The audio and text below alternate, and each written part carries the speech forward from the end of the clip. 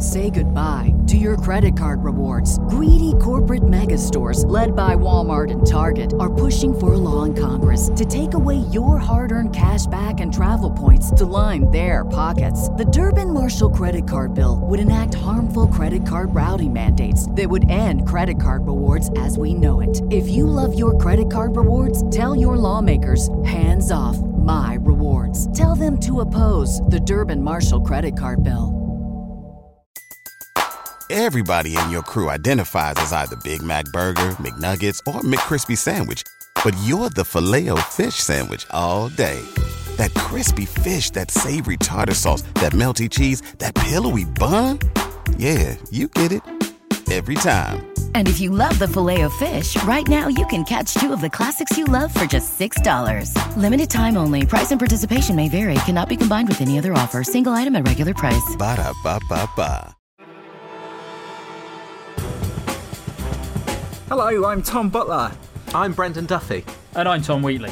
And you're listening to the James Bond A to Z podcast. Join us as three lifelong 007 fans go on a journey of discovery. We're on a mission to discover everything we can about cinema's greatest spy films. By learning about the people who made them, in front of the camera and behind. The James Bond A to Z podcast is in no way affiliated with James Bond, Eon, or the Fleming estate. We've researched each episode as extensively as we can, but our information does come from a range of sources. We do our best to make sure the information is accurate, but sometimes we can get it wrong. If you want to correct us on something or add some more detail, email us at podcast@jamesbond8z.co.uk. My name is Tom Butler, and joining me as we explore the story behind this 18-carat Bond nugget is a man I always expect to talk. It's Mr. Brendan Duffy. Hello. And golden words he will pour in your ear, but his lies can't disguise what you fear. It's the man with the Midas touch. It's Mr. Tom Wheatley. Quite good, that one. You spent the weekend on these, haven't you? I can tell the difference when you've actually put some effort in. Relevant to the film as well. Good. So this is the Bond film that changed it all. It's the one that really launched James Bond into the stratosphere. Considered by many to be one of the very, very best. Considered by us, I think, to be one of the very, very best. What do you guys think? Well, spoiler. We've not wait till the end till we rank it. But yes, it's very good. It's all right. Oh, here we go. No. No golden eye. Well, we're not pitting against that, but it's excellent. Yeah. And it's the one we we chose to go and watch together last year, so for a reason, right? Yeah, and I've watched it obviously very recently again for this, and something I always forget about Goldfinger is how short it is. It's one of the shortest James Bond films, but it really makes the most of its runtime. It just never stops moving, does it? Absolute joy. It's been quite interesting as well with this one, having done Dr. No and From Russia with Love quite recently, noticing the progression in how everything has moved in the behind-the-scenes stuff for this one. Just this one is really James Bond operating on another level, isn't it?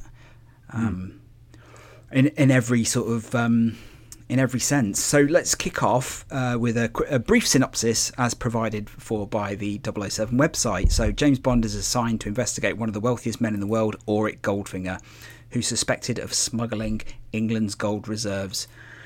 When his secretary Jill sleeps with Bond after Bond catches him cheating at cards, Goldfinger has her killed by smothering her with gold paint. The dead girl's sister is also killed when she follows Goldfinger to Switzerland and attempts revenge. Bond is captured by Goldfinger's huge manservant Oddjob and almost killed by a deadly laser beam. Drugged, he finds himself on Goldfinger's private jet being flown to America by Pussy Galore. Bond wins over Pussy and she helps thwart Goldfinger's plot to rob Fort Knox. So that's basically the summary. Is that fair? It was accurate. Yep. You've missed a few bits out, but I think everyone who's listening to this has probably seen it. Let's hope so. So let's kick things off with a look back to 1964.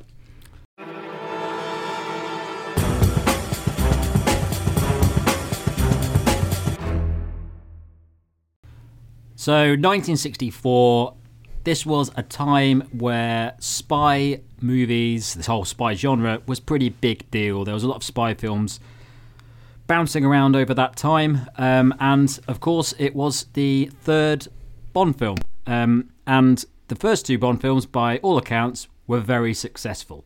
Fairly low budgets that made quite a bit of money at the cinema. So this Goldfinger was a big deal. The MGM were obviously very keen to make the third one because it was pretty much a done deal. You kind of knew it was going to be big based on the response that those other films have got.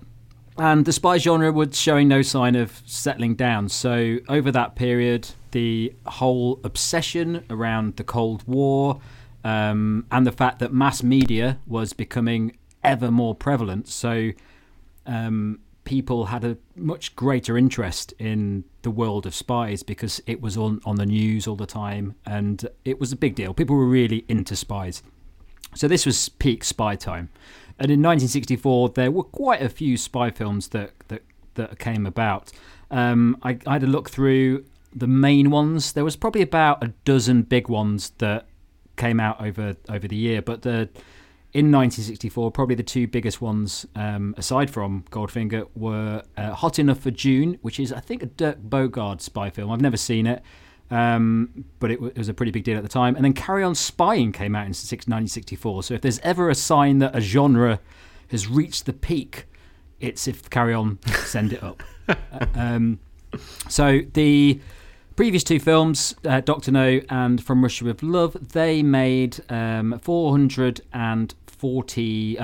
No made $440 million. From Russia with Love made $576 million. That's adjusted for inflation. So pretty big amounts of money by today's standards.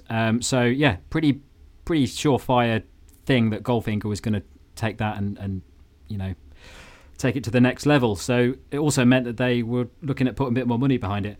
The top films that came out in 1964, not many spy films in there really. Number one was Mary Poppins and number two was My Fair Lady. Goldfinger came in at number three, and then a couple of other ones that popped up in that time. From Russia with Love, because obviously they still run previous films for quite a while back in those days. The only other one which is probably of note is The Pink Panther, which is kind of a similar-ish genre to Goldfinger at the time, not GoldenEye. And then the Oscar for Best Picture went to My Fair Lady. So there you go. That's 1964 for you. So yeah, as mentioned, after the success of the previous two films, the studio execs behind the films at United Artists gave Goldfinger a budget of $3 million. That was enough money to have made Dr. No and From Russia with Love. So you can see that they're on an exponential growth at this stage. And yeah, that's it. I mean, you can see in this film, I think, an expansion of, what am I trying to say? It's a much more ambitious film. Let's just put it that way. It's got great locations. The interior set designs are sensational. It's got the gadget car, all that sort of stuff, which just wouldn't have been possible in the previous two films. So they put that money that they were given up on screen. Yeah. So the director of the first two, Terence Young, he begins pre-production on Goldfinger in 1963.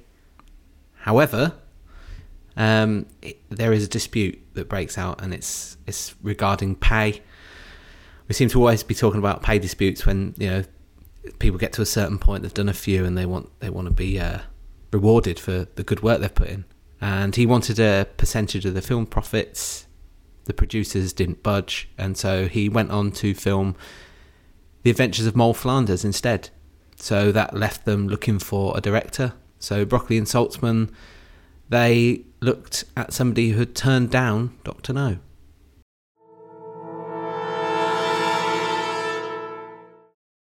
A man we all know very well, Guy Hamilton, popped in.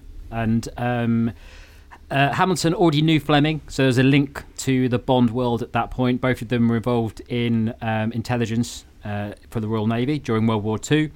And also, Guy Hamilton was apparently a low handicap golfer, so he also instantly got on with Sean as well. So he had an interesting and quite an easy route into the Bond franchise.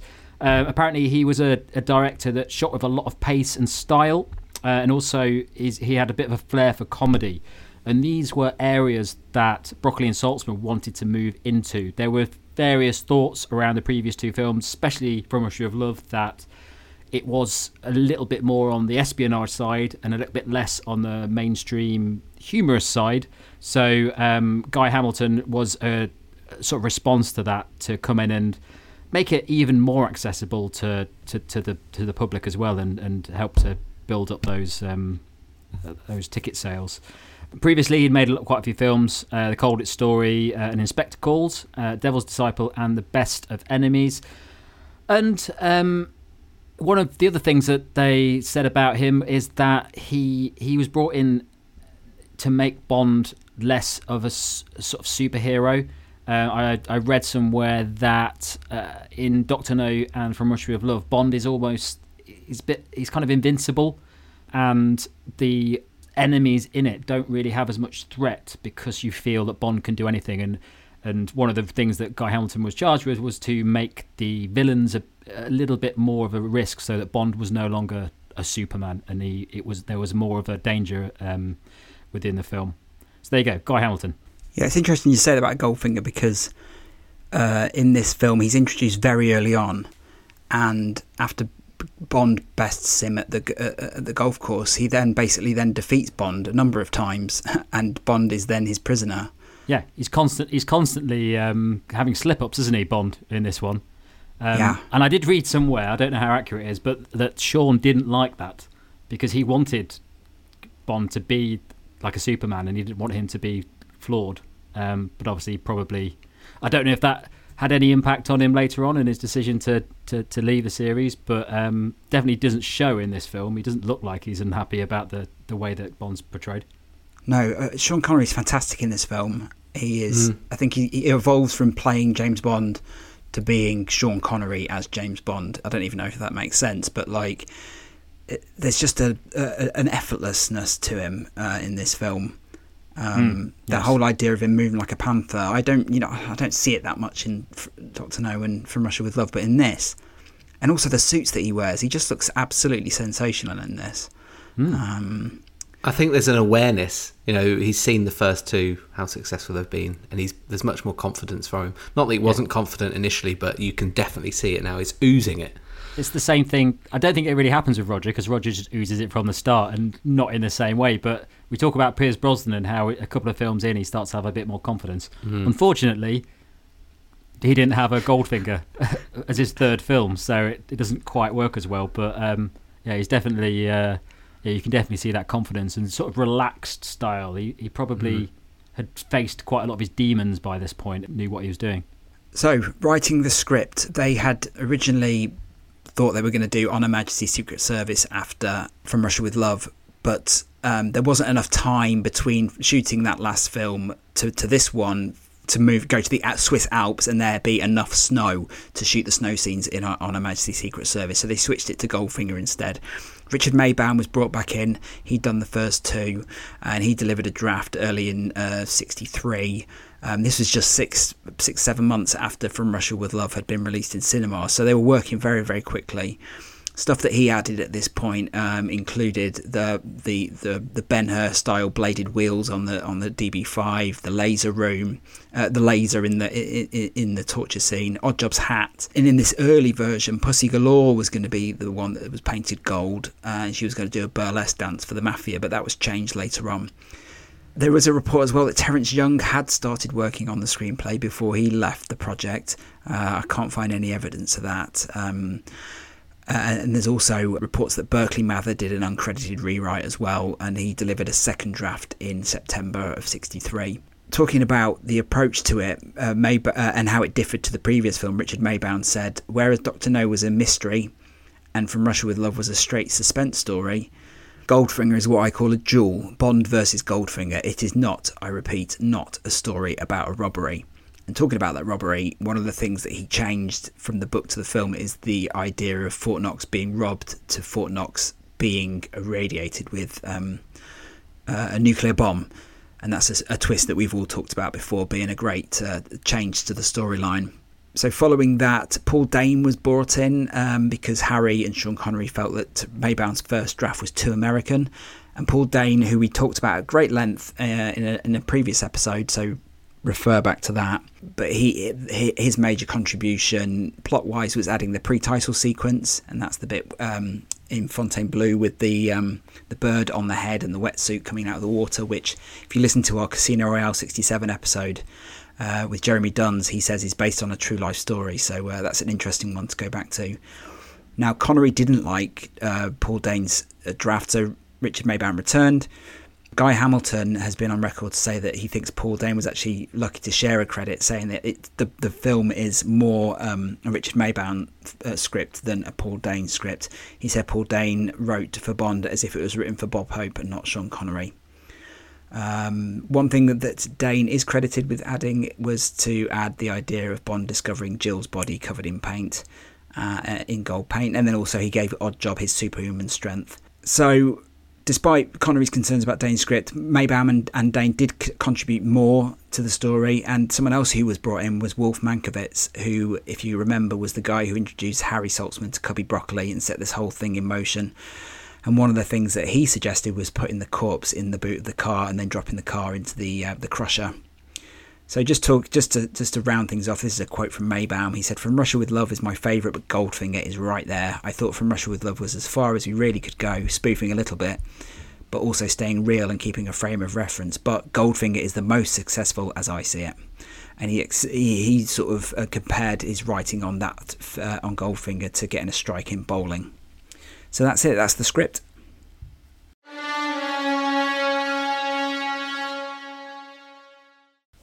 Yeah, so in terms of the crew, they got in.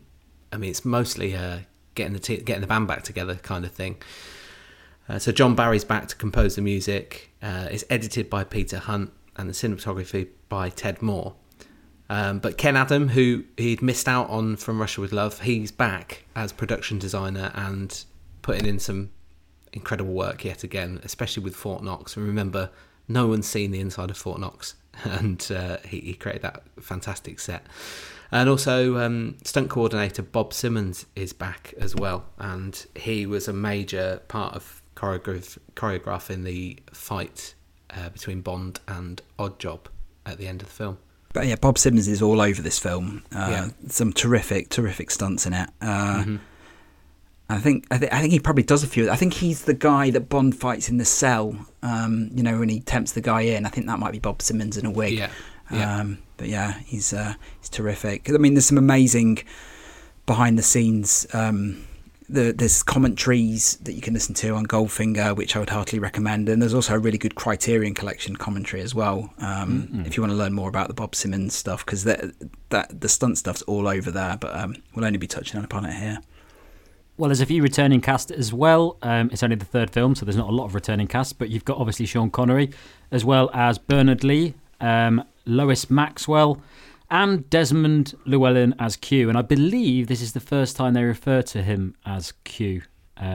So they've clearly realised that he's a character they want to continue to be in the series. And his role in this changes a little bit as well, because he ceases to be sort of he walks in From Russia with Love and he's more like just a guest that comes in and gives him something, whereas now he's actually they've started to build the Q style and the relationship that he has with Sean Connery. So I think it's definitely a film where it's the first time Q really shines, I think, and it sets the framework for the rest of his appearances, really.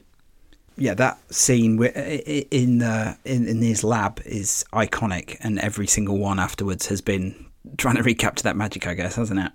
Yeah, well, it's a good scene because, like many things in Goldfinger, it just gets the balance right. So he gets really interesting, useful equipment. It's not daft equipment, it's really useful, and he does use it later on.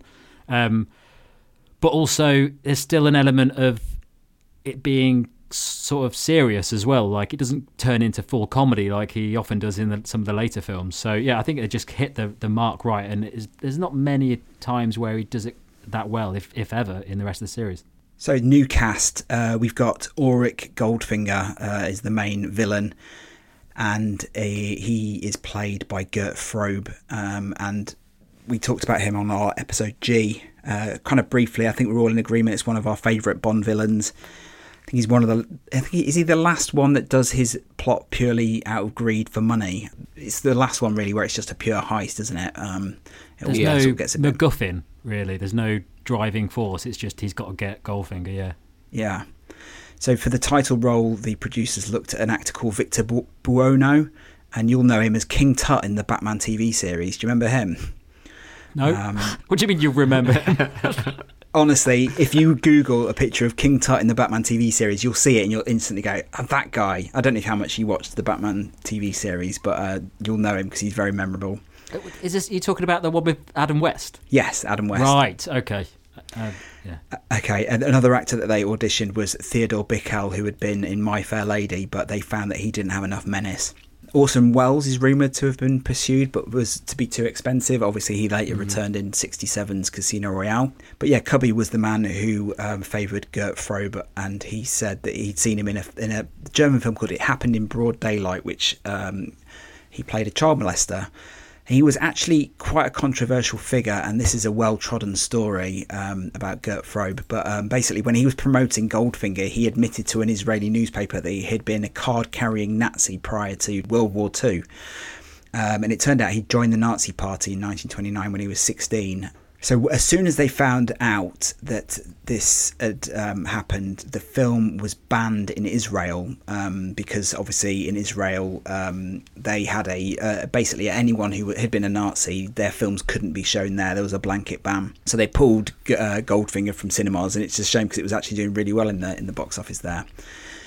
But the Israeli film censorship decided to backtrack because it turned out, after some investigating, that Gert Frobe had actually left the Nazi Party in 1937, which is 2 years before Hitler had invaded Poland.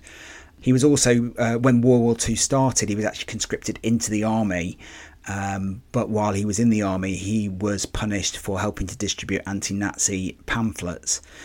And there was one final thing, is that Gert Frobe claimed to have helped a Jewish woman during the war, and this actually turned out to be completely true. There was someone that Gert Frobe had helped to obtain food stamps during the war, and had helped basically. It was down to him that this Jewish lady had survived World War II. So the lady who he'd helped said, I think he was a decent person, but not a hero. But yeah, after that, the film was then returned to cinemas in Israel. As you know, he was struggling. English wasn't his first language, so he struggled a little bit with the script and would deliver his lines phonetically, which is fine.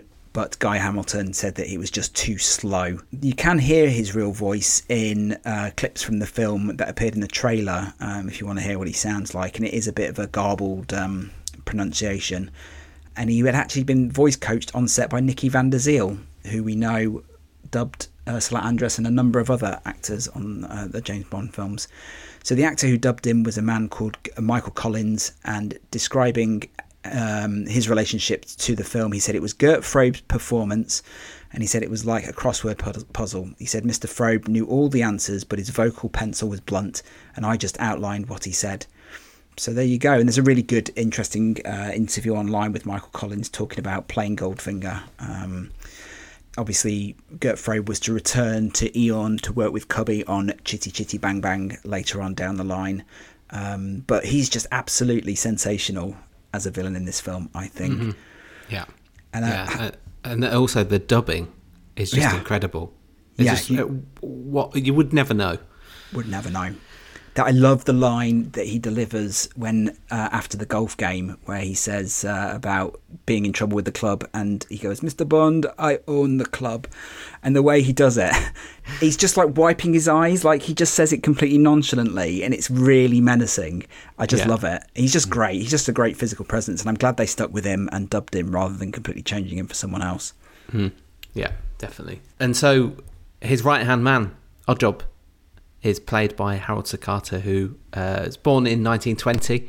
He was an American Olympic weightlifter, and he actually got a silver medal for the US in 1948. And so after that, he went on to have a wrestling career. And apparently, Guy Hamilton saw him wrestling in Australia. And so he had him in his mind. But also, Harry Saltzman and Cubby had seen him wrestling and had seen that his build was perfect for the character.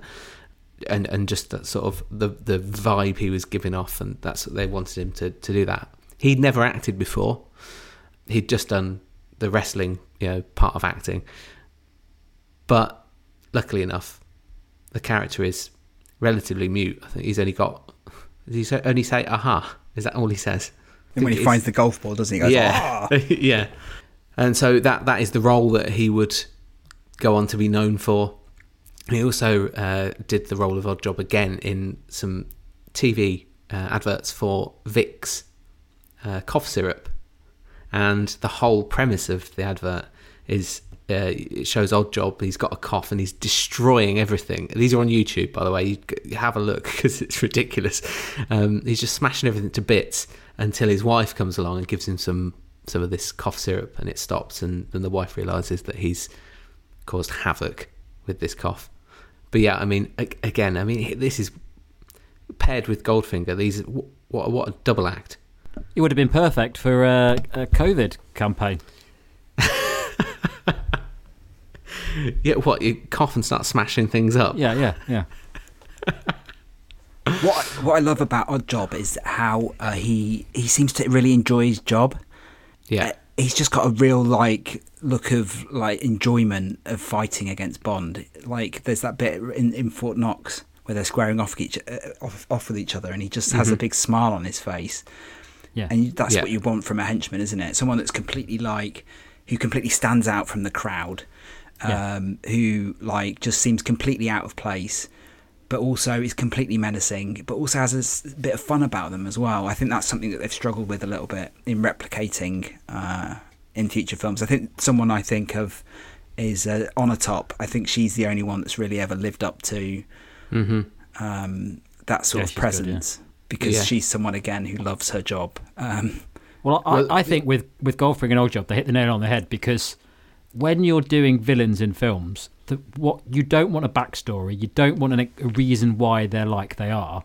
And both Goldfinger and Oddjob, they are just complete, Goldfinger's just a baddie that's obsessed with money. There's no backstory to him. That's it. Yeah. And you can't, if you go into any more detail about him and why he's like that, it suddenly loses any sort of menacing quality. He's not really a character. He's just a concept of evil, really, and greed.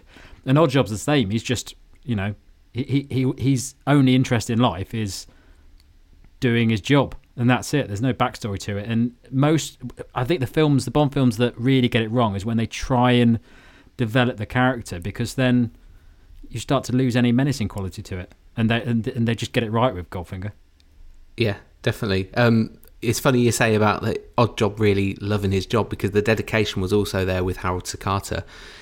During Oddjob's death scene, he actually burnt his hand quite badly because he was holding on to the metal, and he was just holding on and on and on until Guy Hamilton called cut. That's good. That is dedication, isn't it? Sign of a good actor. Yeah. Get the take. I'm going to carry on until you say cut. So speaking of great characters, we also have one of the whole of the Bond series most revered Bond girls, and that is Pussy Galore.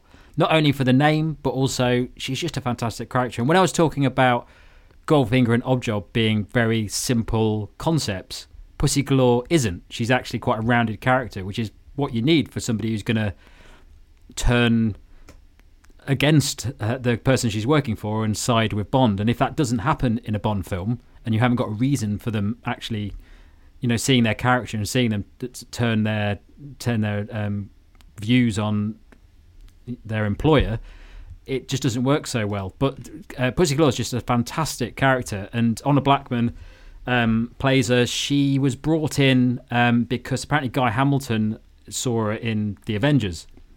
Obviously, a very similar character in the fact that she's like a cat burglar type character who can fight and all these sort of things. The the character in the films, she's obviously working for Goldfinger throughout it. She's got Pussy Galore's Flying Circus, which play a big part in the Operation Grand Slam. And eventually Bond turns her to his side through quite unnecessary advances, I think we'd probably say. It's not the most modern of ways to depict Bond in a film.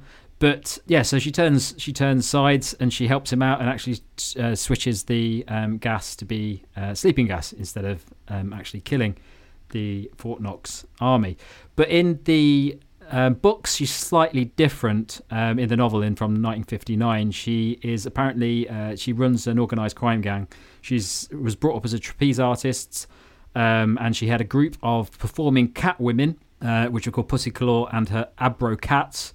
And they ended up becoming a bunch of cat burglars. And apparently, and I've not read, you've read Goldfinger, haven't you, Butler? Yeah. So Pussy Galore's sexuality in Goldfinger is actually quite. It's actually mentioned in the book. There's no mention of it in the film. It's just hinted at. It's an area of dispute because it's never really suggested that she is actually a lesbian in Goldfinger. So yeah, she's one of the most well-respected Bond girls that really, I think in most sort of polls for best Bond girls, she normally comes up second behind Ursula Andress. But apparently they had a lot of problems with the name of the character through the censors, because the censors didn't want a character called Pussy Galore. Remember that in the 60s, taboo words were it was very hard to get them into a film, and Goldfinger was not like an X-rated film. It's a film that was designed for families. So they had real trouble getting the name past the censors. But there were two reasons that they actually managed to get it by in the end. One was that it's already a name that featured in the book, so it was actually a name that existed. So they kind of relented to that. But also at the royal premiere, Honor Blackman met Prince Philip, and in the newspapers, I think a lot of newspapers the next day, the titles of the headlines were things like Pussy and the Prince. And because it was in all the headlines and Prince Philip had met Pussy Galore, the censors also kind of went, well, if she can meet the prince and that's okay and nobody seems to mind, because apparently everyone found that quite funny, it was okay. So they stuck with the name Pussy Galore. But yeah, she's fantastic, and she's a brilliant. She's slightly older than what you'd normally expect from Bond girls at the time, and it really does show and work well to Sean's credit in the film, because they just play off each other so nicely. Brilliant Bond girl. And she's so confident and assured, isn't she? And this something else I learned about Honor Blackman is she actually she was very, very close to getting her pilot's license. That's how dedicated she was to the role. And she was called away to do another job. Otherwise, she would have passed her. Got her pilot's license, which is just unreal, isn't it? Really. Yeah. Other Bond girls. So you got Jill and Tilly Masterson. So very quickly, Shirley Eaton, who played Jill Masterson, the one that gets painted in gold. She was actually a very established actor at the time with 21 films under her belt. And so for that reason, she gets equal billing with Honor Blackman in the film, despite actually being a much smaller part, because she was a bigger actor at the time. So when we get to the letter M, we'll talk a bit more about Jill Masterson and Shirley Eaton. But interestingly, I found out that she was also dubbed by Nikki van der Zyl, which is surprising, because I thought Nikki did non-English actors, but yeah, she did Shirley Eaton as well. Shirley Eaton said, producers called my agent to have an interview with me. They asked if I mind being naked and painted gold, to which I replied with a smile, fine, if it's done tastefully. You got Tanya Mallet as Tilly Masterson. Again, we'll cover her under the letter M, but Tanya Mallet was a model who had screen tested for From Russia with Love. The producers had remembered her and invited her back to audition for the role of Jill's sister Tilly. Peter Hunt, the editor, he's a bit scathing about Tanya. He said that she's not a very good actress, but actually he wasn't far off the mark, because it was her first and last acting role and she returned to modelling. She said, originally I was offered £50 a week to do Goldfinger, which I managed to push up to £150, but even so I earned more than that in a day modelling, so the 6 months I worked or was retained to work on Goldfinger were a real sacrifice. I'm with Peter Hunt on this one. Yeah. I love everything about Goldfinger, and I often say that it's like a flawless film, but for Tilly Masterson. You found the flaw. It's the one flaw. It's just in my head I can just remember scenes that she's in, just thinking, oh, they just fall so flat. It's such a strange character. I'm playing her dialogue in my head, and I'm thinking, oh, it's stilted, isn't it? It's wooden. Yeah. It's just very, very odd responses to things that are happening. Yeah. You've got Dink, played by Margaret Nolan. We did a bit on Dink on a previous episode. She wasn't originally going to appear in the film, only in the titles as the gold-painted body, but she only agreed to do those if she got a role in the film. She was meant to go on a publicity tour for Goldfinger afterwards, but she actually pulled out. She said they were quite pissed off because they'd already spent loads of money on me. It was because of what was going on politically at the time, and I wanted to do more serious stuff and to be taken as a serious actress. Also, my husband didn't want me going away for 2 years as well. It meant touring the world, so I turned it down. And it's funny because, as I say, I've never been able to live it down. In a way, I might as well have just done it. So we'll talk a bit more about Margaret Nolan's role in the film when we get to the titles. And then finally, one more, Nadja Regin as Bonita, the lady from the pre-title sequence. She had already been in From Russia With Love as Kerim Bey's girlfriend. So she's one of those mythical double appearance actors, two parts. Yeah, so that's the ladies of the Bond film. Yep, so we've got some allies. Of course, we have Cecil Linder as Felix Leiter, who is Bond's CIA counterpart, who we've seen before, but was played by Jack Lord previously. They wanted him back, but he wanted too much money, and he wanted a bigger role, so they decided to go with somebody else. And Cecil Linder's actually the only actor who was on location in Miami. He was brought on board to play Felix Leiter, and I think he does a good job. I think it's quite nice. I like where they're with the binoculars at the farm. That's a good scene. He's a memorable Felix Leiter, I think. Yeah. But probably helps that the film's good, doesn't it? Yeah, yeah. Well, he just works well with Connery. You could see them being friends and working together. It reminds me of the Daniel Craig Bond Felix Leiter relationship, in that you actually think, oh, they could work together, and they probably do speak to each other outside of this. Whereas some of the other Felix Leiters, they're just like he's just met them once and just tagged on, aren't they? Yeah. So we have Austin Willis as Mr. Simmons. So that's the opponent, Goldfinger's opponent, when they're playing cards in Miami. Richard Vernon as Colonel Smithers, who is the Bank of England official. Now, funnily enough, how old do you think he was when he filmed this? He is surprisingly young, yes. I seem to remember. He's 39. Get out. He looks about 60. Yeah. Well, he made a career of this because he was prematurely balding and greying. So he just played lords and military types who were, while he was still in his 30s, he was playing these characters in their 60s. And most famous probably for Slarty Bartfast in The Hitchhiker's Guide to the Galaxy. And then Jerry Duggan as Hawker. Finally, here we go. Yes, I knew you'd want this one. Can you do the impression? No, I'm not doing the impression. Do you? I was trying to work out in my head how he says it. The Arnold Palmer line. Fantastic line. Perfectly delivered. So he is Bond's golf caddy. He was an Irish-born Australian character actor. Mm-hmm. So that's the accent. I always thought it was put on and forced, but that's what he made his sort of. He made small roles in films and TV, and that was his sort of selling point. It was that drawl and that strange, rich accent that he's got. What a legend! He's an excellent character. If MGM are going to do spin-off series, let's do Hawker. What was his job? He was a caddy. So he was actually just a caddy, or was he not like an agent that was helping him out? No, he's just a caddy, isn't he? Just Bond's just got a caddy that he just took with him to see a world and very dangerous. Or he works for the club. Oh, he could work for the club. He seemed very friendly with Bond. But in which case, Goldfinger is his boss. Yeah. I'm looking it up now. But anyway, I think we need to bring him back. Well, we'll be doing our special on him very soon. 2-part special. Yeah.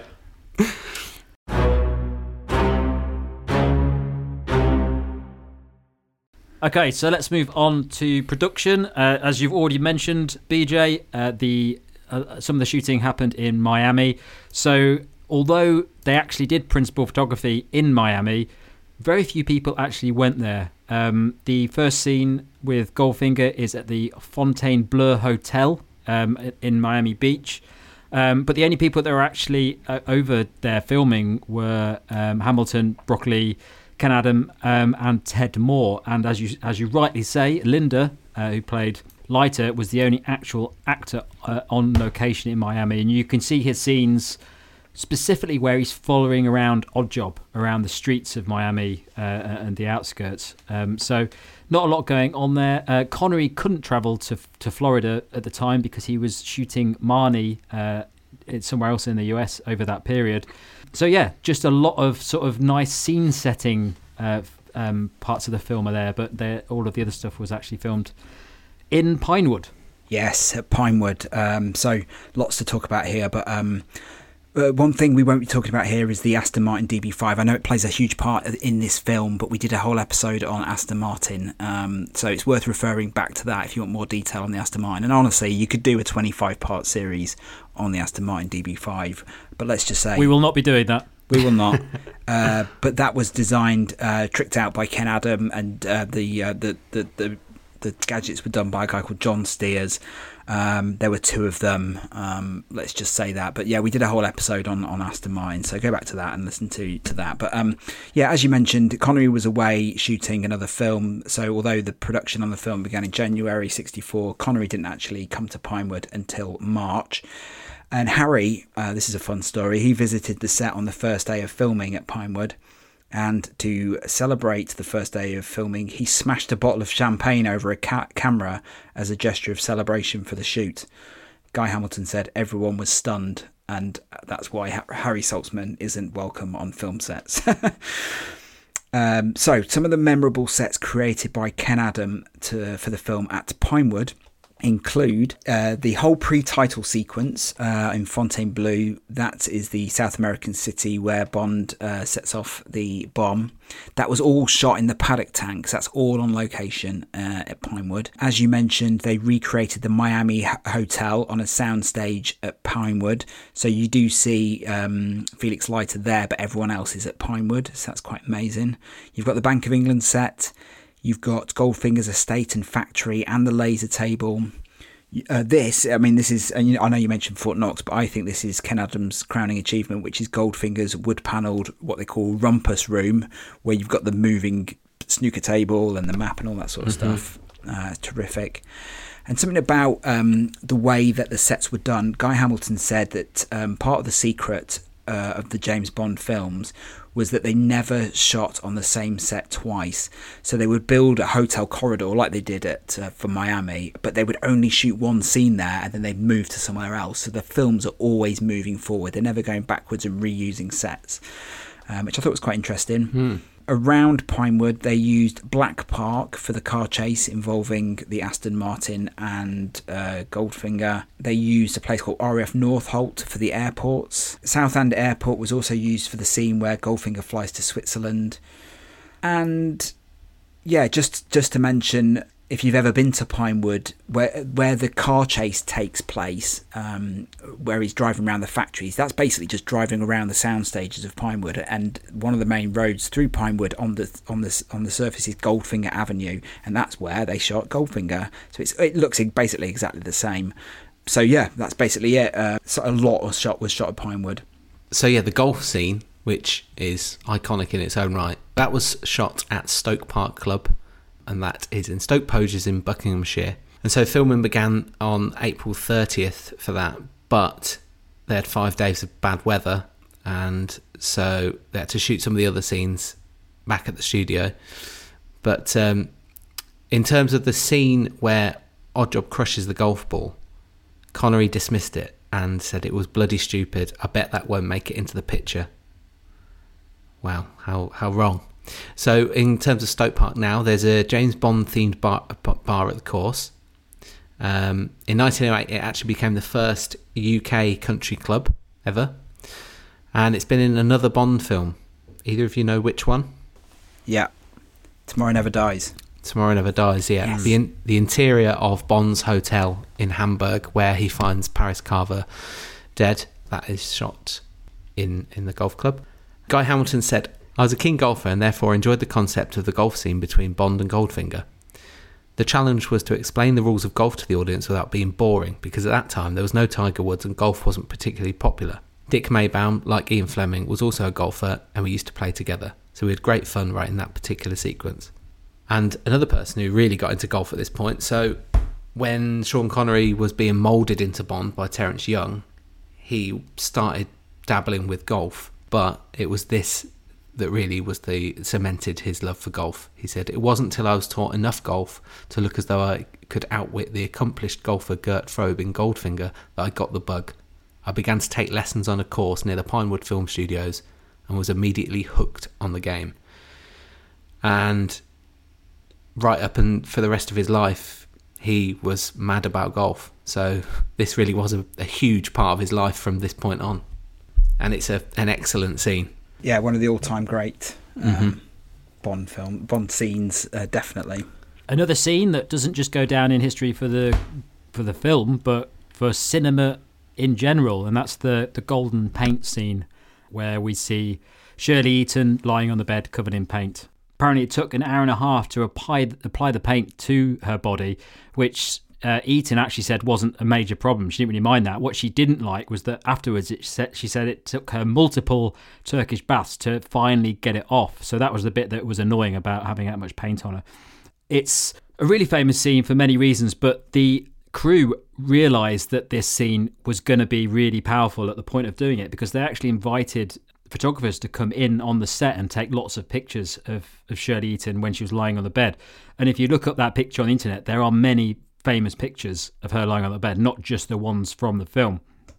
So yeah, amazing sequence. You might mention this later, Brendan, but the music that plays over the top of that scene is also it's a very famous song, and it was the one that Sneaker Pimps covered for used a sample of for 6 Underground, which I didn't realise until long after I was listening to that song when it came out, which is a fantastic tune. So when you look at that scene, you can hear that song in your head playing, because it's just so memorable as a sequence. But of course, it wasn't Shirley Eaton that actually appeared in the opening credits and in the marketing campaign as well. That was Margaret Nolan. But yeah, amazing scene, and probably if you did a poll of the most memorable scenes in the history of cinema, you might have things like Jaws, but I'm fairly certain that would crop up on the list very, very high. Yeah, but John Barry's score in that whole sequence is incredible. It's up and down, it's all over the place. He does such an amazing job. So careful. It's not lazy in any way, is it? It's just it's done to the minute detail, and it's just timed brilliantly, because it's one of those scenes where, you know, we talk about Bond going into a room and the Bond music's playing.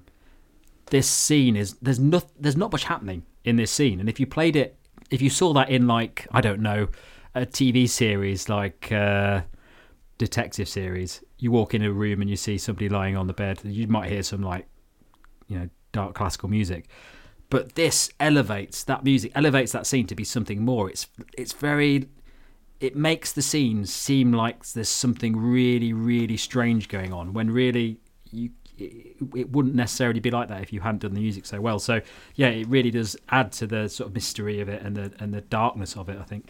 Absolutely. So from one iconic scene to another great moment, which I think is completely unforgettable, it's the laser table. And this was the first scene that Sean Connery and Gert Frobe shot together. So as I mentioned in the book, Goldfinger threatens Bond on a table with a buzzsaw, but Richard Maybaum changed this for a laser. And that was Harry's idea. Harry had suggested the idea of a laser beam, to which Guy Hamilton had said, "What's a laser beam, Harry?" he said, and he said, "It's like a light, but you can see it on the moon." And I thought that was very interesting, but because we didn't know what it was, we didn't know what to use it for. And Dick Maybaum said, "We should use it to cut gold, because Mr. Goldfinger is knee-deep in gold, and that'll be a good use for it. And we could use it to cut off Bond's private parts instead of a circular saw, which was the standard thing." And that, of course, was a good idea. So Ken Adam was actually advised by a couple of Harvard scientists on how to design what the lasers should look like, and they are scientists who'd actually helped him with the water reactor in Dr. No as well.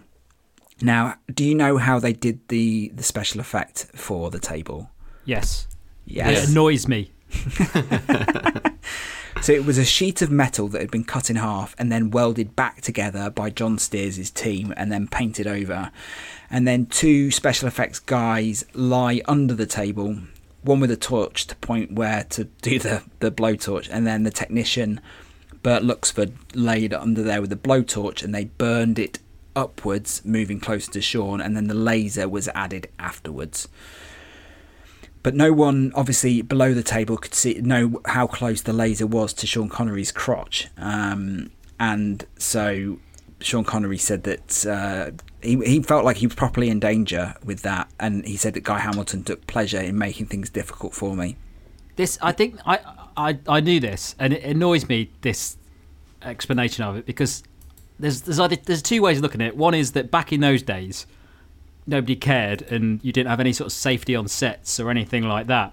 But logic would suggest that if you were doing a thing like that, I mean, they could have put like a bit of metal underneath him or something that just protect him. But it sounds like they didn't even bother doing that. And I just can't believe that if you were doing that and there was a risk that you might cut through a man, you wouldn't add some sort of safety into it. Like just make him sit on something that protects him. But they've made it sound like if they'd done it wrong, it would have been they'd gone straight into him, which I just can't believe that would have happened. No, and also, why wasn't a stuntman on there?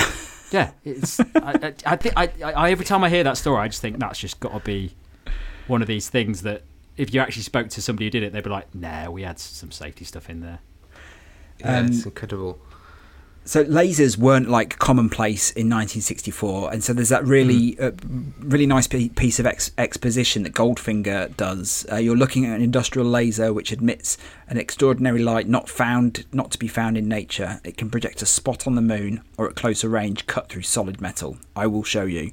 That is just terrific screenwriting because no one knows what a laser is, but he's just told you, he's explained what it is, what it's going to do and how it's going to injure Bond. It's fantastic. But this day was the day that, when they were filming this, is when Ian Fleming visited the set, and Guy Hamilton said he wasn't a well man, and as we will come to shortly, it wouldn't be long until he was actually dead. So yeah, just an amazing set piece, and this, I think, is the set piece or the scene that caused Gert Frobe the most difficulties with his English language, trying to say the word witticism, which I mean, it's hard enough to say as an English person who knows that word, let alone as a German.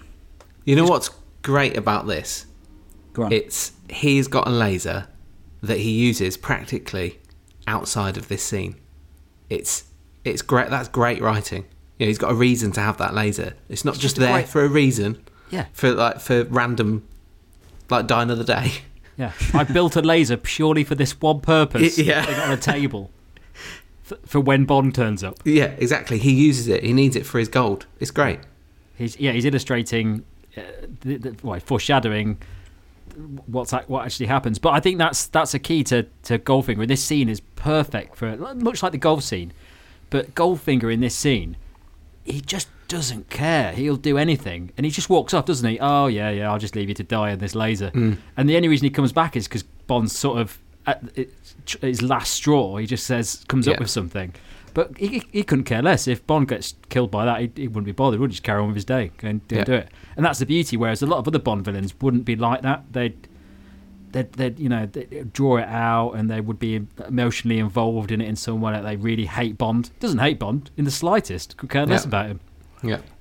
In the book, it's a bit of a plot hole because at this point he then hires James Bond to work for him, but actually by taking him hostage, it's much more interesting and adds to the level of threat, doesn't it? Because Bond as a hostage is much better, and then Bond as an undercover employee. Yeah, and it's nice to see Bond sweating in this. He's actually like he doesn't know what to do. He's really clutching at straws to get himself out of this. Whereas he wouldn't have done in the previous 2 films. He'd have just felt relaxed about it from the start. The last time he sweated was when there was a spider after him, I think. And they always talk about how there always has to be a bump in the script along the way, and this is definitely one of them. You do not know. You put Bond in this impossible situation. You do not know how he is going to get himself out of it, and it happens quite a few times in this film, and it throws you a surprise. Yeah, it's just terrific. Fantastic music as well. Very similar to the golden painted scene. It really does add to the tension. Yeah. So off to Switzerland, and they spent 5 days in Switzerland, and it was the final part of the shoot, and it was completed on July 11th, 1964. And so the first place being at the Furka Pass, which is in south central Switzerland, and this is where that chase is with on that really windy road. So Guy Hamilton said, during the course of filming, I had to sneak off and search the whole of Switzerland in one weekend to find a wiggly road where Bond could tail Goldfinger. It's excellent. What a perfect place to find. Everything is still the same, so you can go and visit it. It all looks the same now. It's also where that iconic picture, and I've got this picture on my wall, of Connery leaning against the Aston Martin. That's where that was taken, on the Furka Pass. Also shot there was where they go to the fueling station, a place called Aurora in Andermatt in Switzerland.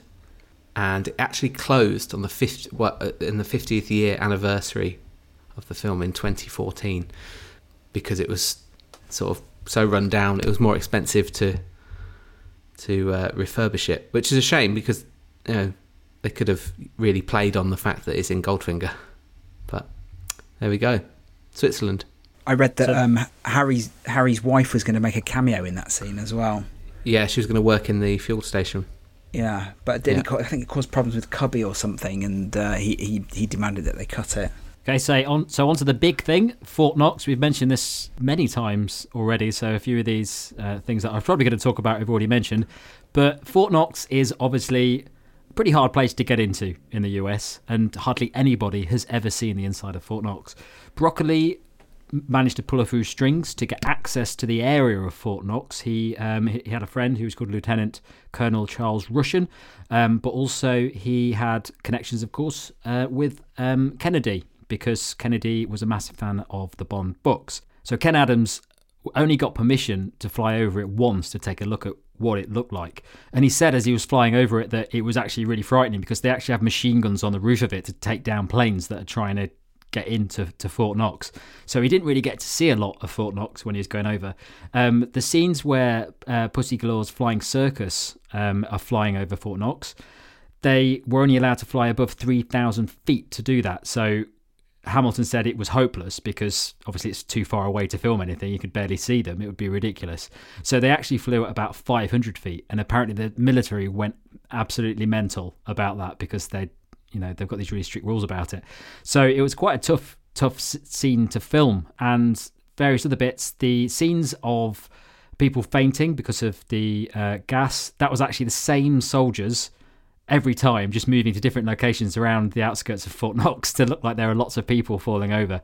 I need to check that to see if you can actually see the faces of them. So as you know, all of the sets for Fort Knox, the interiors were designed by Ken Adams and they were filmed at Pinewood Studios, and it was all just straight out of his imagination. So he was really pleased by this because, as you can imagine from Ken Adam, he likes to use his imagination when he comes up with these sets, and you don't want to be confined by what things actually look like. So it's like a dream for Ken Adam to just be told, come up with what you would think Fort Knox looks like. And it's a place that everybody knows about. So everyone could kind of imagine what it might look like inside. And I think he came up with a really good way of doing that, which was piles and piles of gold behind gold bars.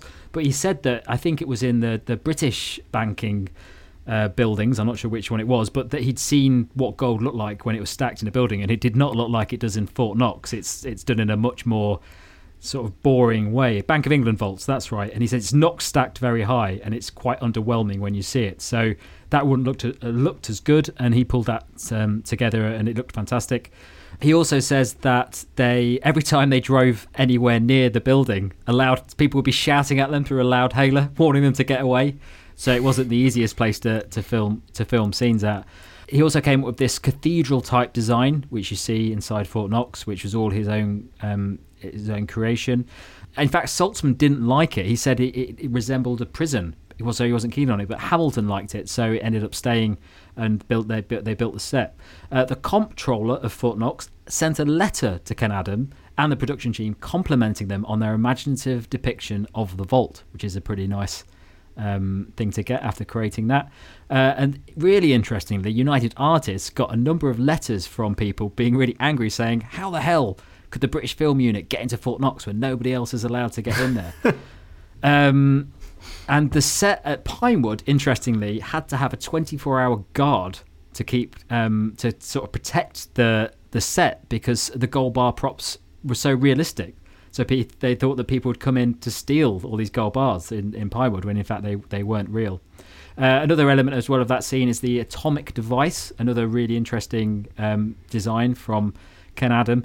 And Hamilton requested that the special effects crew come up with a new idea for a realistic looking bomb device.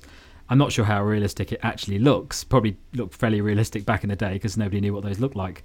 But apparently technician Bert Luxford, I don't know who that technician is, but he described the end result as looking like an engineering work. And it had a spinning engine, a chronometer, and other decorative pieces. So that Fort Knox, that whole sequence is just fantastic. And when it comes to sets, that interior is just absolutely brilliant. It's just so big. I think there must be like 7 sets of stairs that they run down. That stupid scene where he's running after Oddjob. They keep slipping around and there's that squeaking noise with their shoes all the time. Yeah. That's just fantastic. And the scale of that is just phenomenal. I don't think you'd ever see anything like that these days. It's massive, and he gets a lift down. It tracks the lift going down through the set. And you just think, this is a film set with a lift in it. It's mad. Yeah. If there's anything that really shows you how the Bond series in the early days has been elevated with budget, yes, it's that sequence. Just one thing to add before we move on about Fort Knox is that before, like just a few weeks before they'd finished, before they were due to put the film in cinemas, they decided they needed some more shots from actual Fort Knox, so they flew over there to get some fill-in shots to put in. I think it might even be of Pussy Galore's Flying Circus.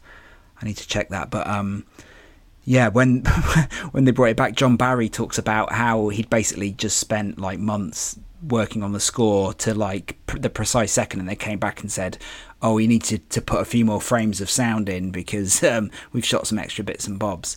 And he just basically had to start again. But I don't know if you remember that final sequence, but there's some really good bits where it's just like percussive drumming to build up the tension. And that's basically what he did. He just recorded these drums to fill in the gaps. Yeah. Smart. Work smart, not hard. I guess that's the motto there. So one last thing before we wrap up the production section was that Ian Fleming, who had visited the set while it was in production, he sadly passed away on August 12th, 1964, age 56. We covered this on our Ian Fleming episode, of course. But Sean Connery was away in Italy with Diane, who was shooting a film with Rex Harrison there, his wife Diane. Reportedly, he was playing golf when he found out, and him and Rex Harrison played an extra 18 holes with Penfold hearts, and Connery said it seemed appropriate. I think Ian would have liked that. Sadly, obviously, Ian Fleming never got to see Goldfinger, and who knows what he would have thought of it, but I think he would have enjoyed it, I think.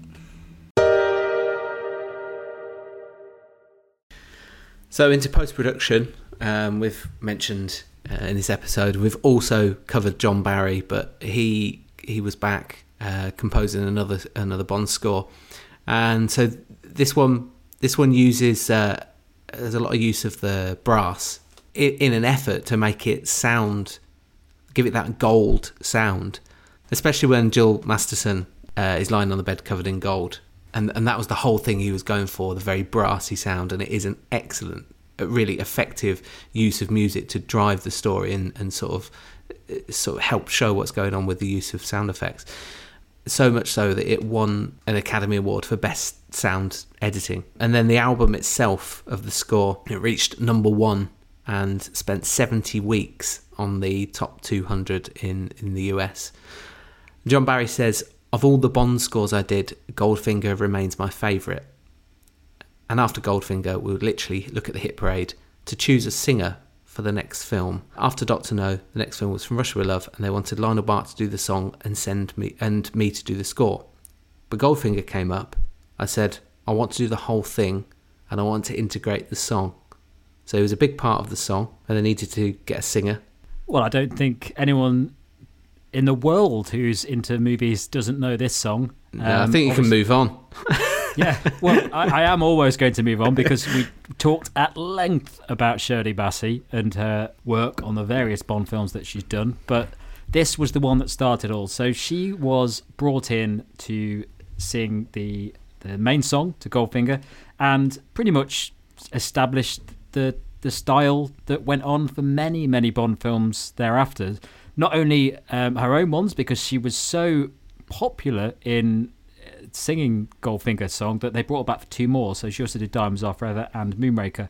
But that style that she added to the song has actually been sort of replicated, not just by her, but by various other singers that have done Bond soundtracks. So off the top of my head, Tina Turner's GoldenEye is almost a direct copy of that same style. The music was composed by John Barry, as we know, and the lyrics were by Anthony Newley and Leslie Brickus. Anthony Newley actually recorded some versions of the song, and I believe he was possibly going to sing it on the actual for the soundtrack before they picked up Shirley Bassey to do it.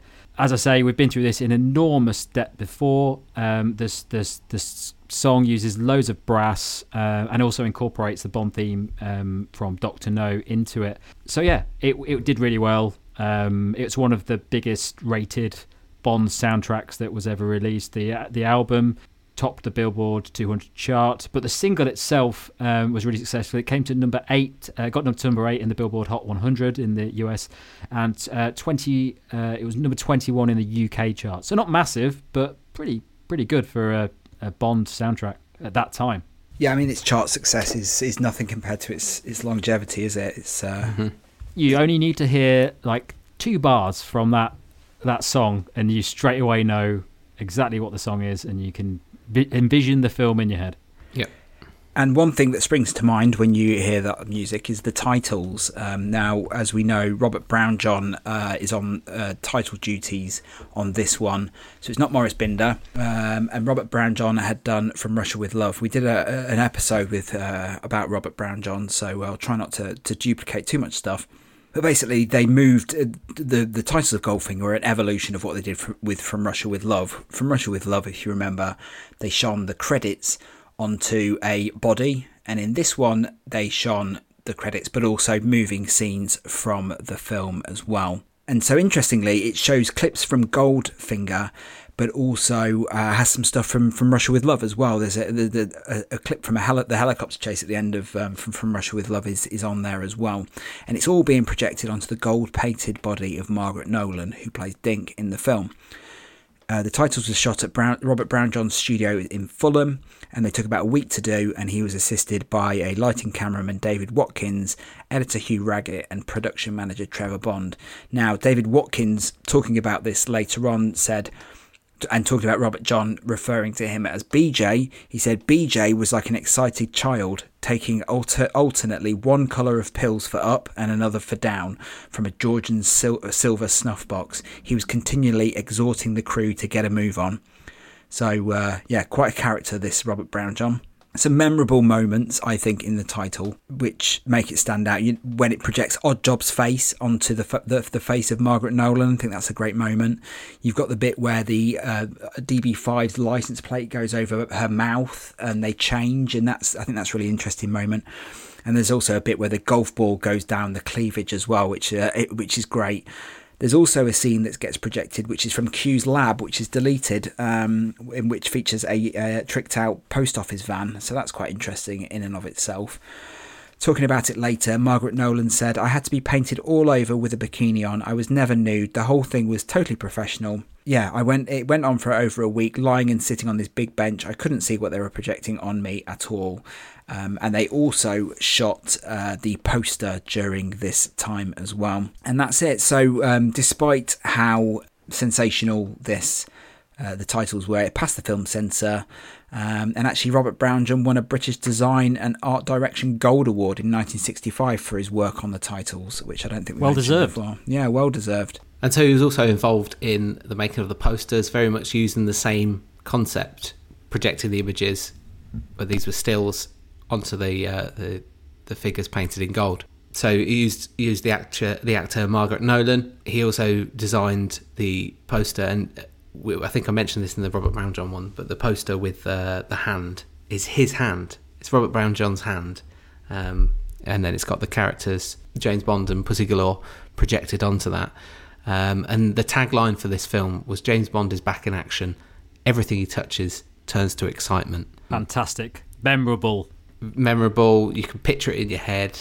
We've lost the hand-drawn ones, but it's just stylistically a different route to go down. But I had when I was at uni, I had a massive Goldfinger poster up in the middle of my wall, and nobody I went to uni with was a fan of Bond, so looked like a bit of a loser actually. Who's laughing now? They are. Yeah, they're still laughing. Yeah, yeah.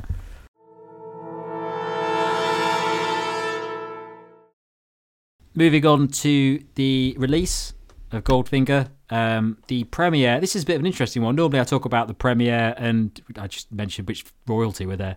But something actually happened at the premiere for Goldfinger. It was at the Odeon Leicester Square in 1964, in September.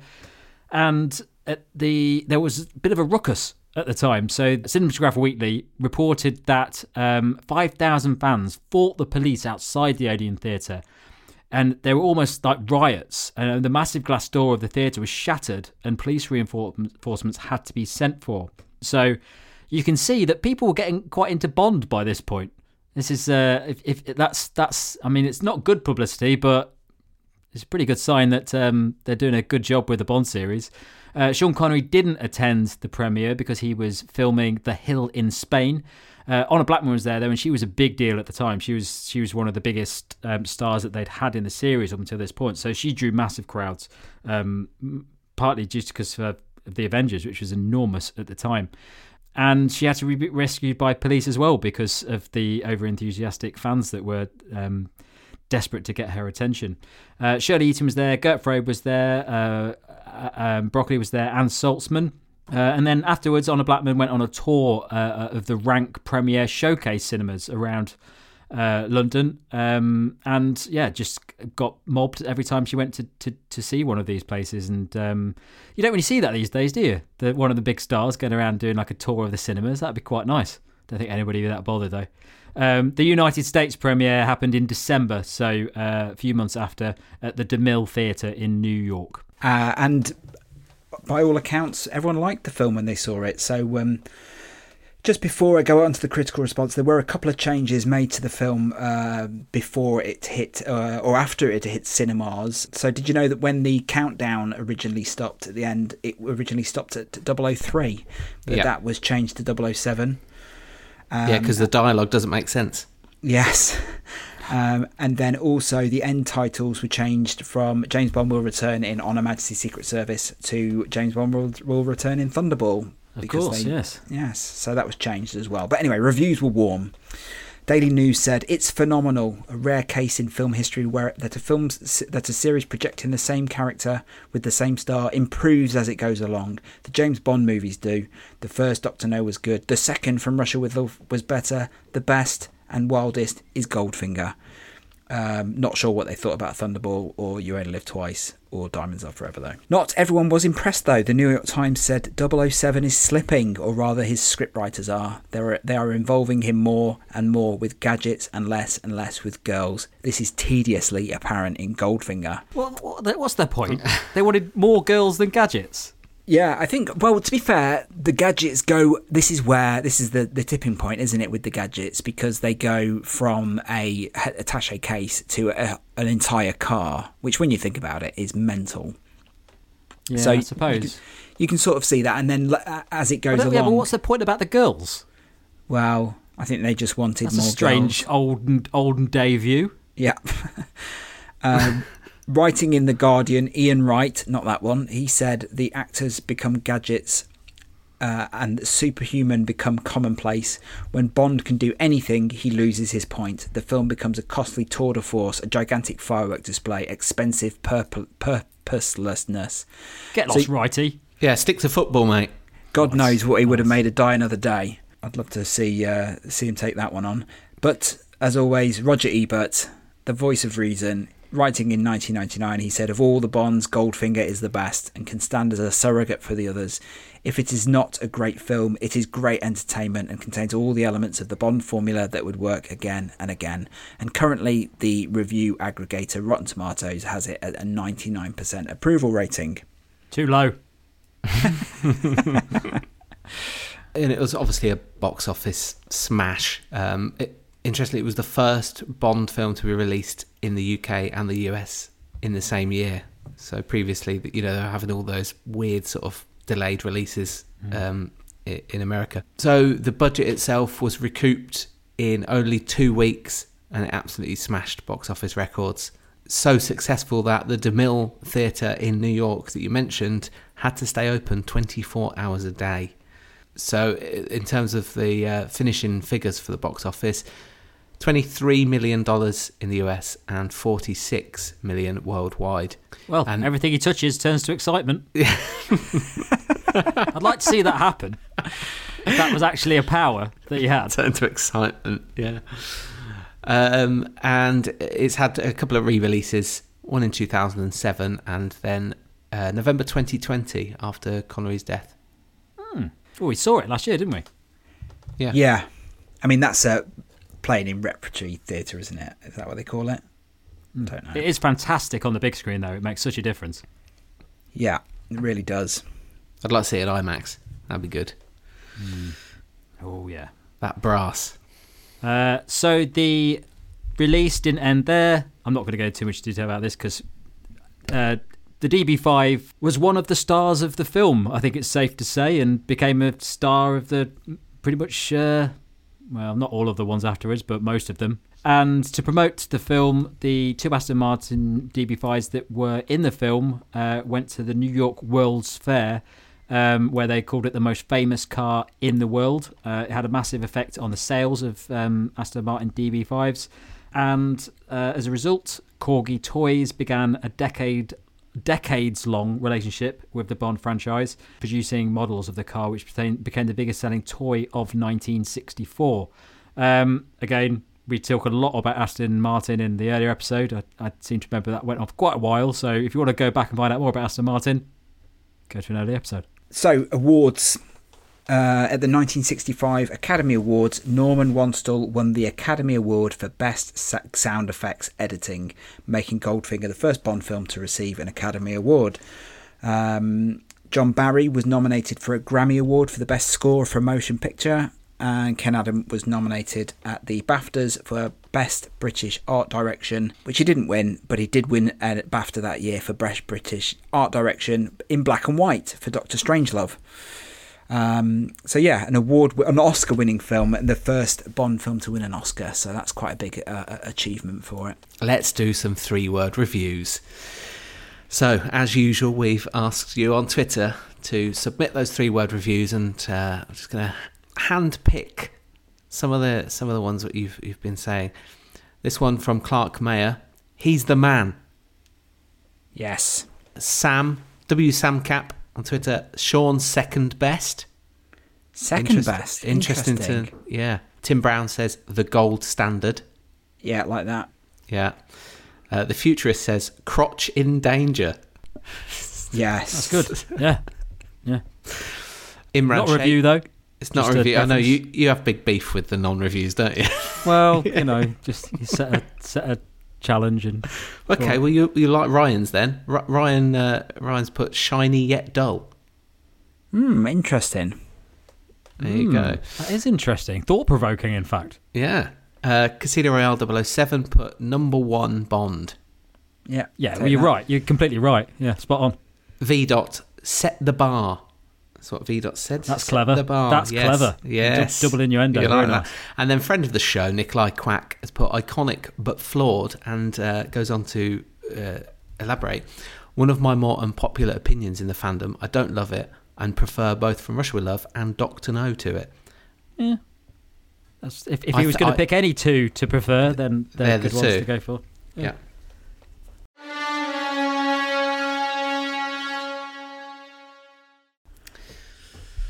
So what do we think? I'll go last here. Well, I mean, it is...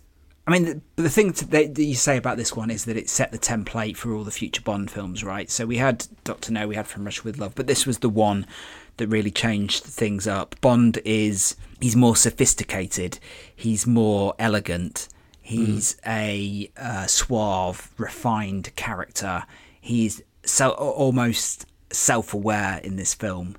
So you've got that change which happens to the film. Before they were just spy films, now they're James Bond films, right? You've got Q becoming Bond's, basically, as John Cork describes it, Merlin to Bond's King Arthur. And that is such a vital, important change to the series. You know, you introduce Q, he has this funny scene, and then he sets up the gadgets for the rest of the film, and the gadgets pay off in an interesting and exciting way. It's got the DB5. I mean, there were cars in the Bond films before this, but now you've got the DB5, and this is the car that every single subsequent James Bond film has to match up to. And then, as mentioned before, you've got the killer triumvirate of Goldfinger, Oddjob, and Pussy Galore. Just three of the best supporting characters you could wish for in a James Bond film. Just the legacy and the reputation of this film cannot be underserved, I don't think. And obviously we saw the results of that with the spy boom that came afterwards, and the fact that the one that followed it, Thunderball, was the biggest Bond film of all time, and still is adjusted for inflation. Is that right? I can't remember. But it's just massive. This film is massive. There's no way of cutting it any other way, I don't think. I mean, yeah. But there's not a lot else to say, and I'm sitting here trying to think of negatives about it. I can't. I just, it's all positive Tilly stuff. Masterson. Yeah, all right, okay, Tilly Masterson, but I just, it is as close to as perfect I think you can get. One thing is obviously the way that Bond overcomes Pussy Galore's resistance to him. I think that is problematic. That's an issue.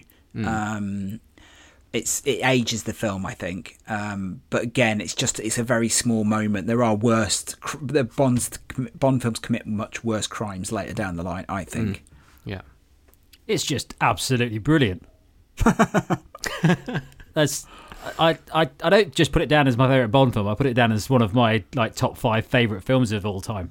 I talk a lot about the perfect film, like Back to the Future, and Goldfinger is just, I mean, apart from Tilly Masterson, it is just perfect. They've just got it all right, and it's so smooth. I think it's you get it with a few of the different Bond actors where they have a peak, and I think it's almost like the Bond curse, really, that it takes 3 films for the actor to really find his stride, and you can always see where the actors found their stride. Maybe not with Dalton, didn't really get a chance, but the ones that have done a few films, you can really see where they find their stride, and this is it for Connery. It's just absolutely fantastic, and it loses it a bit when it comes to Thunderball, because he's just lost a bit of that. He's still got the excitement of being involved in it. He still wants to do it, but he's got the confidence as well, and it just comes across so well. He's also a much better actor in this one as well. You can just feel he knows what he's doing. He's also getting those other roles like Marnie and things, so he feels like a proper actor. So everything's just come into play in GoldenEye. It just works perfectly. But it's not just the acting, it's everything. The soundtrack, the settings, it's like everyone who was involved in this film did their job perfectly. So yeah, it's just absolute winner for me. I'm sad that we've now done Goldfinger and won't get to do it again. That's it. You're quitting the podcast now, aren't you? That's you done. I'm working out what I remember when we started doing the podcast. We went through the first 3 films alphabetically, and they weren't with the first 3. A View to a Kill. Yeah. Casino Royale. Yeah, Casino Royale. Yeah. And Casino Royale 67. Yeah. So I remember at that point I was kind of thinking, when are we getting the good ones? But now we've had the good ones. Yeah. So we're going back down now. I'm not turning up next week. Well, Yeah, I mean, I don't know what else. There isn't that much else to say about Goldfinger. I think that one thing I noticed recently watching it is how superb the editing is in this film. In cranking up the tension. I know it's something we talked about in From Russia with Love and with Dr. No, but Peter Hunt, his editing is terrific, and the way it cuts together the special effects and the different locations. Like there's bits where they're basically chasing Bond is chasing Goldfinger in Switzerland. That goes from being in Switzerland to being in England, being shot in England, and you just don't know. And just the action pieces, set pieces, all come together so beautifully in this. It's it really is the gold standard. I've just realised we've got through the whole Goldfinger podcast and we haven't mentioned mint julep once. You've just done it now. We should have all had a mint julep whilst doing it. What a shame. What a shame. Missed opportunity. A missed opportunity indeed. So, Wheatley, it's time for your worst section. Yep. Most pointless section, the ranking, the official James Bond A to Z ranking. Yep. So if you're listening to this episode and you haven't listened to any other episodes, we're basically going through the James Bond films and the people who made them in alphabetical order. So it means that Goldfinger, this film, is the 10th film special that we've covered. And so as we've gone along, we've ranked the films in a completely arbitrary way, in that it's our favourites, basically. And it's a mixture of favourites with best, and it makes Wheatley angry every time we do it. They get the gist. Yeah, but you don't. You don't. But I sense that Wheatley, for you, this one's going to be quite an easy one. So I'll just to be honest, if you two don't pick this as number one, I will fight you. Right, so let's run through the rankings as they stand. Number 9, Casino Royale 67. Number 8, Diamonds Are Forever. Number 7, Die Another Day. Number 6, A View to a Kill. Number 5, For Your Eyes Only. Number 4, Casino Royale. Number 3, GoldenEye. Number 2, Dr. No. Number 1, From Russia with Love. I will go first, and I will say that this is the number 1 James Bond film at this stage. Brendan? I'm scared of Wheatley. Oh, God. Come on. And You're not putting it like 8th, are you? Behind A View to a Kill. I'm putting it in number 2, and I know you're going to hate me for that. Doesn't matter. It's democracy. Don't care.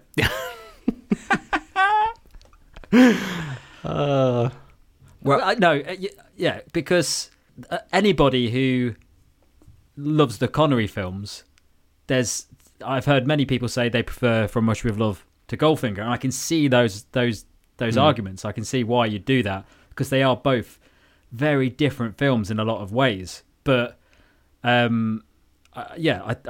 think there's probably a time where I might have said From Russia with Love, because it's got elements to it and it's a good point actually that Goldfinger changed the style, and if they'd continued with the style of Russia with Love with Goldfinger, it might have been just as good in just a different style. So there's definitely they might have lost, even with those reviews you were just talking about, Butler, people didn't like the fact that they went down this route, which was more accessible to people, but lost a bit of the sort of realism and spy genre style to it. So, yeah, you're putting it number 1, aren't you? Me? Yeah. What, Goldfinger? Yeah. Obviously, I'm putting it number 1. Oh, I thought you might throw a little curveball there. No, look, but there is an argument for it. It's not as obvious as. Let me just support my my thinking. It's not like From Russia with Love is miles and miles ahead. What I'm thinking is they're my two favourite, and they're very hard to pick up, a number 1 and a number 2. Look, me and Butler know why you've done it, to try and rile me and get me into an argument about it. And it's not, well, it is going to work, because he's getting revenge for you putting GoldenEye so low. Yeah, well, it doesn't matter. It's still going in at number 1. Is it? I think it will, won't it? Well, we've overruled you, Brendan, I'm afraid. Yeah. From our very scientific way of ranking these. Yeah, well, just you wait. Just you wait until we get to one you like. I'm not bothered about the rest of them. Stick them where you want. Randomly generate them. I don't care. I've got my one at number 1. I'm happy now. Okay. Well, there we have it. So we have a new number one. I think is it the third?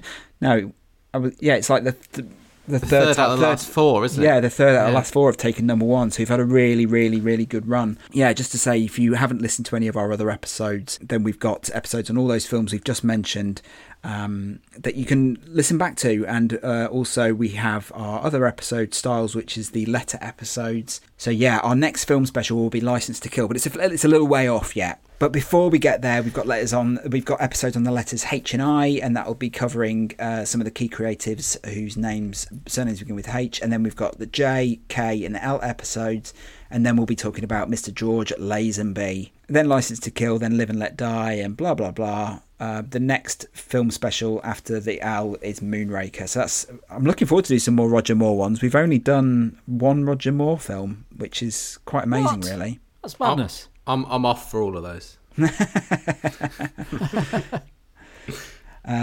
But if you've enjoyed this podcast, then please give us a rating on Spotify and on iTunes. It always helps the show. And if you want to get in touch with a correction or anything you want to add, then please email the show on podcast@jamesbond8z.co.uk. We love getting your emails, and we will send you a James Bond A to Z podcast sticker if you send us a nice email. And if you want to get us on social... If you send us a bad one. Well, yeah. Is that what you're suggesting there? Don't send us a bad one. If it's a complaint, you won't get a sticker. You might not. No, you might do. You probably will do. And if you want to find us on social media, Brendan... At James Bond A to Z on Instagram, Twitter and Facebook. Yes. So thank you so much for listening to this episode. James Bond A to Z will return next week. Cheers. Ciao. The James Bond A to Z podcast features Tom Butler, Brendan Duffy and Tom Wheatley. The podcast was produced by Tom Wheatley, with music by Tom Inglemells, and artwork supplied by Helen Dolly. Do you expect me to talk? No, Mr. Bond, I expect you to die. Say goodbye to your credit card rewards. Greedy corporate mega stores, led by Walmart and Target, are pushing for a law in Congress to take away your hard-earned cash back and travel points to line their pockets. The Durbin-Marshall credit card bill would enact harmful credit card routing mandates that would end credit card rewards as we know it. If you love your credit card rewards, tell your lawmakers, hands off my rewards. Tell them to oppose the Durbin-Marshall credit card bill.